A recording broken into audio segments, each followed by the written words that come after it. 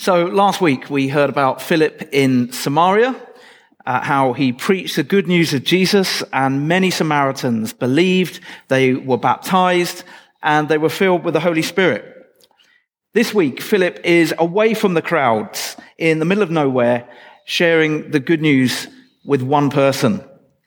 God sent an angel to Philip and told him to travel on the desert road that went from Jerusalem to Gaza just so that he could meet that one Ethiopian official.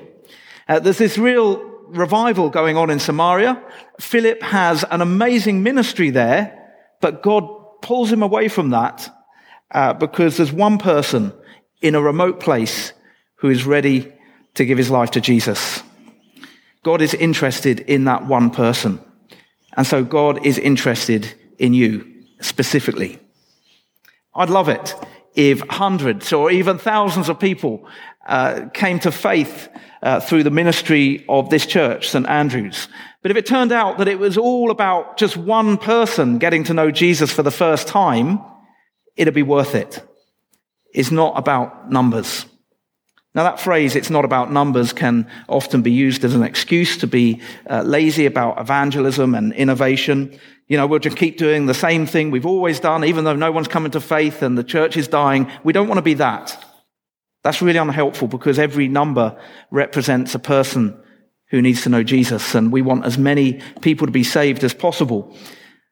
What I mean when I say it's not about numbers is we shouldn't despise being sent to that one person. We shouldn't be averse to spending a lot of time and energy in bringing one person to Christ. God deployed one of his best evangelists, Philip, to go to a remote place so that he could share the gospel with one man who was willing to receive it with joy. So Philip traveled south from Samaria through Jerusalem on towards Gaza, and at some point he met with this Ethiopian official, a eunuch. It's a grisly fact that court officials in the ancient Near East were often castrated. It was a very common practice. Kings wanted to ensure that their courtiers could be trusted with the female members of their household, which could at that time, of course, include their harem. This particular official was extremely important because he was in charge of all the treasury of the Kandake. The Kandake is a title that was normally given to the Queen Mother who performed certain functions on behalf of the king. So this particular official was highly trusted. He was trusted with senior female members of the royal household, and he was trusted with presumably what was a huge fortune. And we understand that he was Jewish, either through birth or conversion, we don't know, but we know he was Jewish because he went to Jerusalem to worship God. And he was on his way back. He was up there in his chariot, and he was reading from the book of Isaiah. Now, we know that the whole of the Old Testament points to Jesus. But if we were to pick the chapter that most obviously points to Jesus, Isaiah 53 is probably the one we'd pick. It's all about the suffering servant, and it speaks of Jesus' trial, his crucifixion, and his burial in explicit detail. And the Spirit tells Philip, go to the chariot and stay near it, whereupon Philip ran over to the chariot and he heard the Ethiopian reading aloud from Isaiah 53. By the way, it's an interesting fact that at this point in history, everybody read aloud. They hadn't actually discovered that you could read in your, this sounds very strange to say it, but they didn't know that you could read in your head. They thought they had to verbalize everything that they read. It was only in the 4th century that people actually began to read in their heads. It's one of those strange but true facts. And Philip says to the official, do you understand what you're reading? And he replies, well, how can I unless someone explains it to me? So he invites Philip to come up and sit with him. It's an open invitation. And Philip begins with that very passage of scripture that he was reading. And this is a great principle for evangelism, which is always starting where a person is at, with the scripture that they're reading, or the question that they're asking, or the situation that they're facing. We meet people where they are. Jesus often used the analogy of a harvest, and this Ethiopian official was ripe for the harvest. He only had to hear the gospel once, and he was ready to give his life to Jesus. Then they came across some water. God provides, doesn't he? And Philip baptized him there and then. And then verse 39 is quite intriguing. It says, when they came up out of the water, the Spirit of the Lord suddenly took Philip away, and the eunuch did not see him again, but went on his way rejoicing. And the way that the Greek is written, it could mean that Philip was miraculously taken away in an instant. And I certainly wouldn't rule that out. But equally, it could mean that the Spirit took Philip away to Azotus in a more normal way. That is to say, Philip felt compelled to leave for Azotus as soon as the baptism had taken place. And then Philip's ministry continued from there until he reached Caesarea, where he settled. But then he continued in ministry, I assume, until the end of his days. But there are similarities between this account of Philip and the Ethiopian and another story that Luke tells us. Do you remember how when those two followers of Jesus were on the road to Damascus and Jesus met with them and he opened up the scriptures to them and showed them how the whole of the Old Testament pointed to him? After that, he shared in a sacramental act, not baptism, but the breaking of bread. And as soon as their eyes were opened and they realized who Jesus was, he departed from them. He disappeared from their sight. So the same thing happens with Philip. He meets the Ethiopian on the road, on a journey. He opened up the scriptures to him. He performed one of the sacraments, baptism, and then he departed straight away. So Philip is doing the work of Christ, unmistakably so, because we see such obvious parallels between these two accounts. You see, the baton had passed from Jesus to the church. So who's holding the baton now? It's us. We are called to do the work of Christ in the world. So my question for you this morning is, who has God put in front of you? Who has God brought you alongside? Philip was one of the first Christian missionaries, but there have been countless millions since. If you're a Christian, you're a missionary. That doesn't mean that God is going to take you off to Thailand or Iran or some other exotic place. He might do. But your mission field is here in Springfield with your family and your friends and your neighbors and your work colleagues. That's your mission field. If you don't see yourself as a missionary, you've missed something fundamentally important about the Christian message. Back in February, many of you completed the National Church Life Survey. Thanks for doing that. Together with the Parish Council, I've been scrutinizing the results, and overall, they're really encouraging. 92% of us feel a strong sense of belonging here at St. Andrews. 90% found it easy to make friends. A lot of people have said they love the sense of community, the belonging, the acceptance, that they received a warm welcome when they came here. And it's great that we are a warm, friendly, welcoming community. But that won't help us to grow unless there are people coming through that door for us to welcome in the first place. And that will only happen if we're out there inviting people. The survey highlighted many positive things about this church, things that we're doing really well. But there are a few things that we're not doing so well in, and they all relate to evangelism. When it comes to the things we value, reaching those who do not attend church actually came in near the bottom. Only 22% of us feel at ease talking about our faith and look for opportunities to do so. 74% are willing to invite someone. That's really good. But only 41% actually did in the last year. So what's stopping the other 33% from inviting people? Or even the 26% who said that they wouldn't necessarily invite someone in the first place? We need to get evangelism into the DNA of this church. That includes talking about our faith. It includes inviting people to our events, our services, and into our homes. But I'd be the first to say this isn't easy. We live in a very secular culture. And it's not easy to talk about Jesus with people who are not Christians. It's really hard. So we're going to identify some of the obstacles and maybe start trying to remove some of those obstacles that stand between us and sharing our faith with other people. So firstly, are we waiting for the perfect opportunity? We might read this account of Philip and the Ethiopian and think, well, Philip had the perfect opportunity. If I had opportunities like that, I'd be sharing my faith all the time. And it's true, everything about this situation was perfect.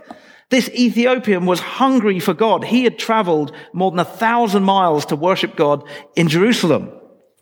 He had a copy of Isaiah, the scroll. This is 1,400 years before the printing press was invented. Everything had to be copied by hand. Hardly anyone outside of Israel would have had a copy of this scroll. It was a rare and valuable item. He had one. And he just happened to be reading the passage that most obviously points to Jesus. I think all of this is God's providence. On top of that, the Ethiopian is humble and eager to learn. So in many respects, this was the perfect evangelistic opportunity. The equivalent for us would be walking around Springfield Lakes and we come across a man sitting upon a bench, or a woman if we're a woman, and he's reading out loud from John 3:16. For God so loved the world that he gave his one and only Son, that whoever believes in him shall not perish, but have eternal life. And he throws up his hands. He says, if only there was a Christian who could explain this to me.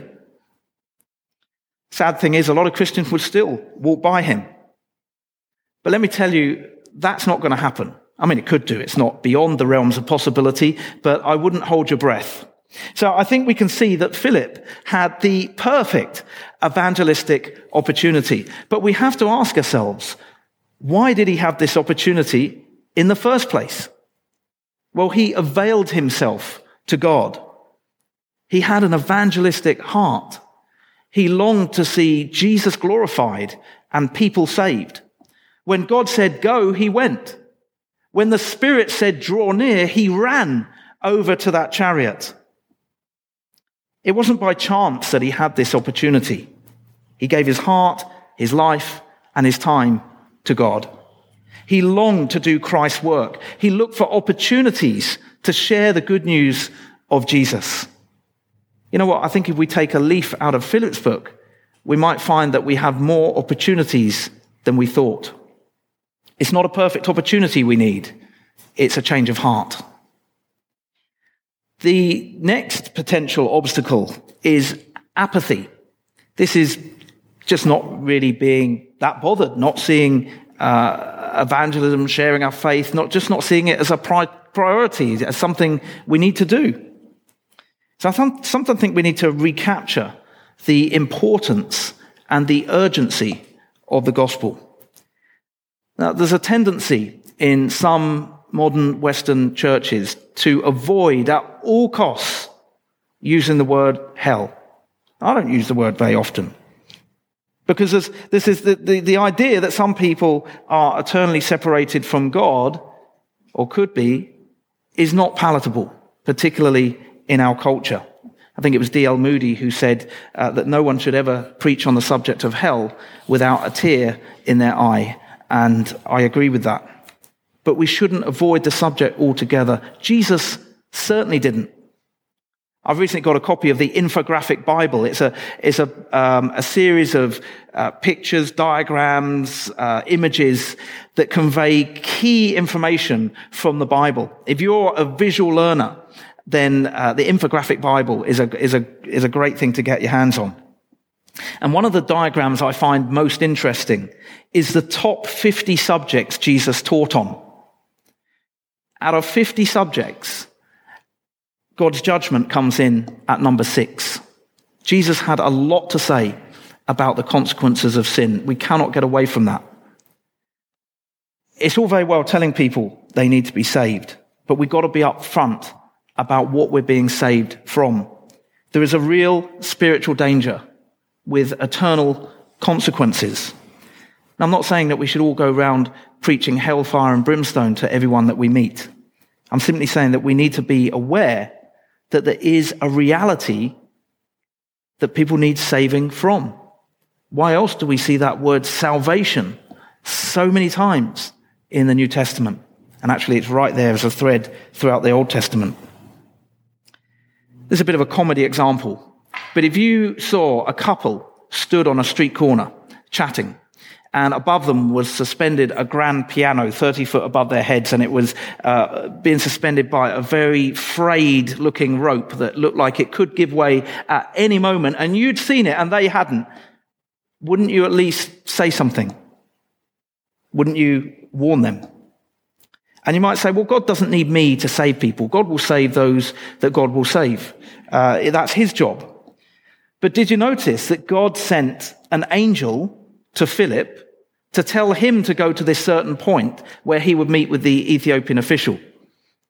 God could have just as easily sent the angel straight to the Ethiopian. He could have cut out the middleman. Philip didn't even need to be involved. The only explanation is that God wanted to use Philip to draw that Ethiopian into the kingdom.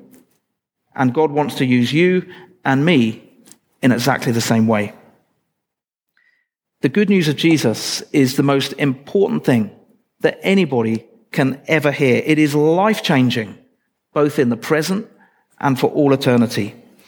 Rather than apathy, we should have a sense of urgency about sharing it. The next obstacle to sharing the gospel is awkwardness.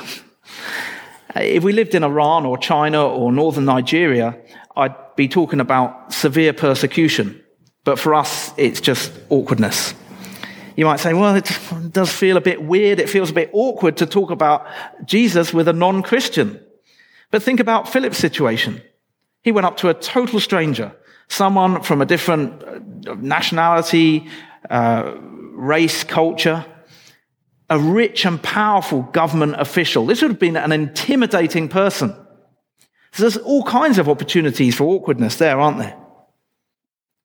Rest assured, if you share or continue to share the gospel, you will face some very awkward situations. You, or at the very least your message, will be rejected often. But sometimes you'll get a positive response from somebody like that Ethiopian who's ready to give his or her life to Jesus. Or you might play a part in the process of bringing a person to that point. It might be someone else that reaps a harvest. And you never know who that person will be. Often, it might be the least likely person, the person that you would be most uncomfortable sharing your faith with. Think about that person now. Who is the person you would be most uncomfortable sharing your faith with? That could be the very person who's ready to give their life to Christ.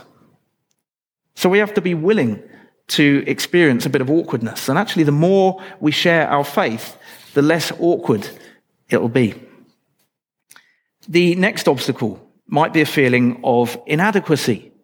Might be, I'm not a very good example of a Christian, or I don't know my Bible well enough, or I'm not very articulate. But most of the time when we're sharing our faith, we're not being asked to explain difficult passages from the Bible. There are so many ways to share the gospel. One of the most effective is testimony. Being able to explain what God has done in our lives is a powerful tool for evangelism. It doesn't have to be our whole life story either. It can be something that God has done in the last week. A while ago, someone was telling me about a situation that they were really thankful to God for. And I said, that's an amazing testimony. And the person said, well, I didn't really think of it as being a testimony. We should get used to talking about what God is doing in our life, what God is doing in the church, what God is doing in the world.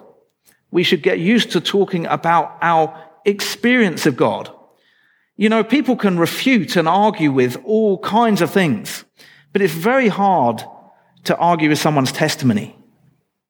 Because you'd be saying, well, you didn't experience that. But somebody's experience is their experience. That's why testimony can be so powerful. And everyone can share a testimony. Doesn't matter what stage you're at of your Christian journey. Doesn't matter how well you know your Bible or not, although I'd always encourage you to get to know it better. It doesn't matter how articulate you are or not. God can use you, and he will do if you're willing to speak out. The final obstacle to sharing the gospel is time. You might be thinking, well, it's all right for Philip. He didn't have anything else to do. Not sure what we base that on, but might think like that. You might be thinking, well, I just haven't got time for this sort of thing. I haven't got the headspace. But it's not even about how we prioritize our time. You don't really need to set aside time for evangelism. It's more of a case of just making use of the opportunities that come to us every day. The most effective evangelism happens through normal, everyday relationships and interactions. We love people. That's what we're called to do. We love people. We love them into the kingdom. But we also tell them the good news of Jesus. We do both. At the end of the day, if we think that sharing our faith is important enough, we'll do it. We'll find a way, we'll do it. If we don't think it's important enough, we won't do it. But actually, it's also one of the quickest ways to grow in the Christian faith. If you ever feel like you're stagnating a bit, like treading water, there's nothing more powerful than allowing the Spirit to speak through you, to work through you, and to know that process is happening. It's the most exciting thing that we can experience, to work in partnership with the Holy Spirit, and at times to see lives completely changed and transformed because of it. So God used Philip to reach out to one person who was ready to give his life to Jesus. And God wants to use us in exactly the same way. So my question to you this morning is, who has God put in front of you? Who has God put in front of you? Let's pray. Heavenly Father, we thank you that you would send Philip to one person who is in the middle of nowhere.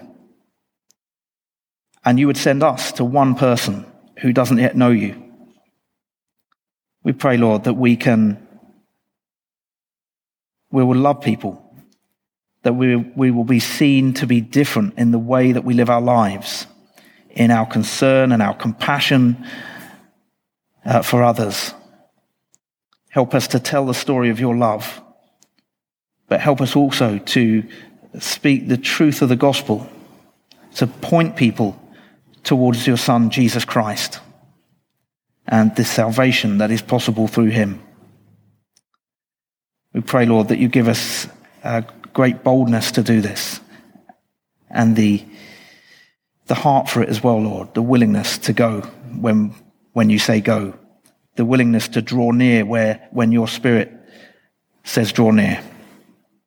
Help us, Lord, to be obedient to you, no matter how awkward and difficult it might be at times. And we ask this in your name, in the name of your Son, Jesus Christ. Amen.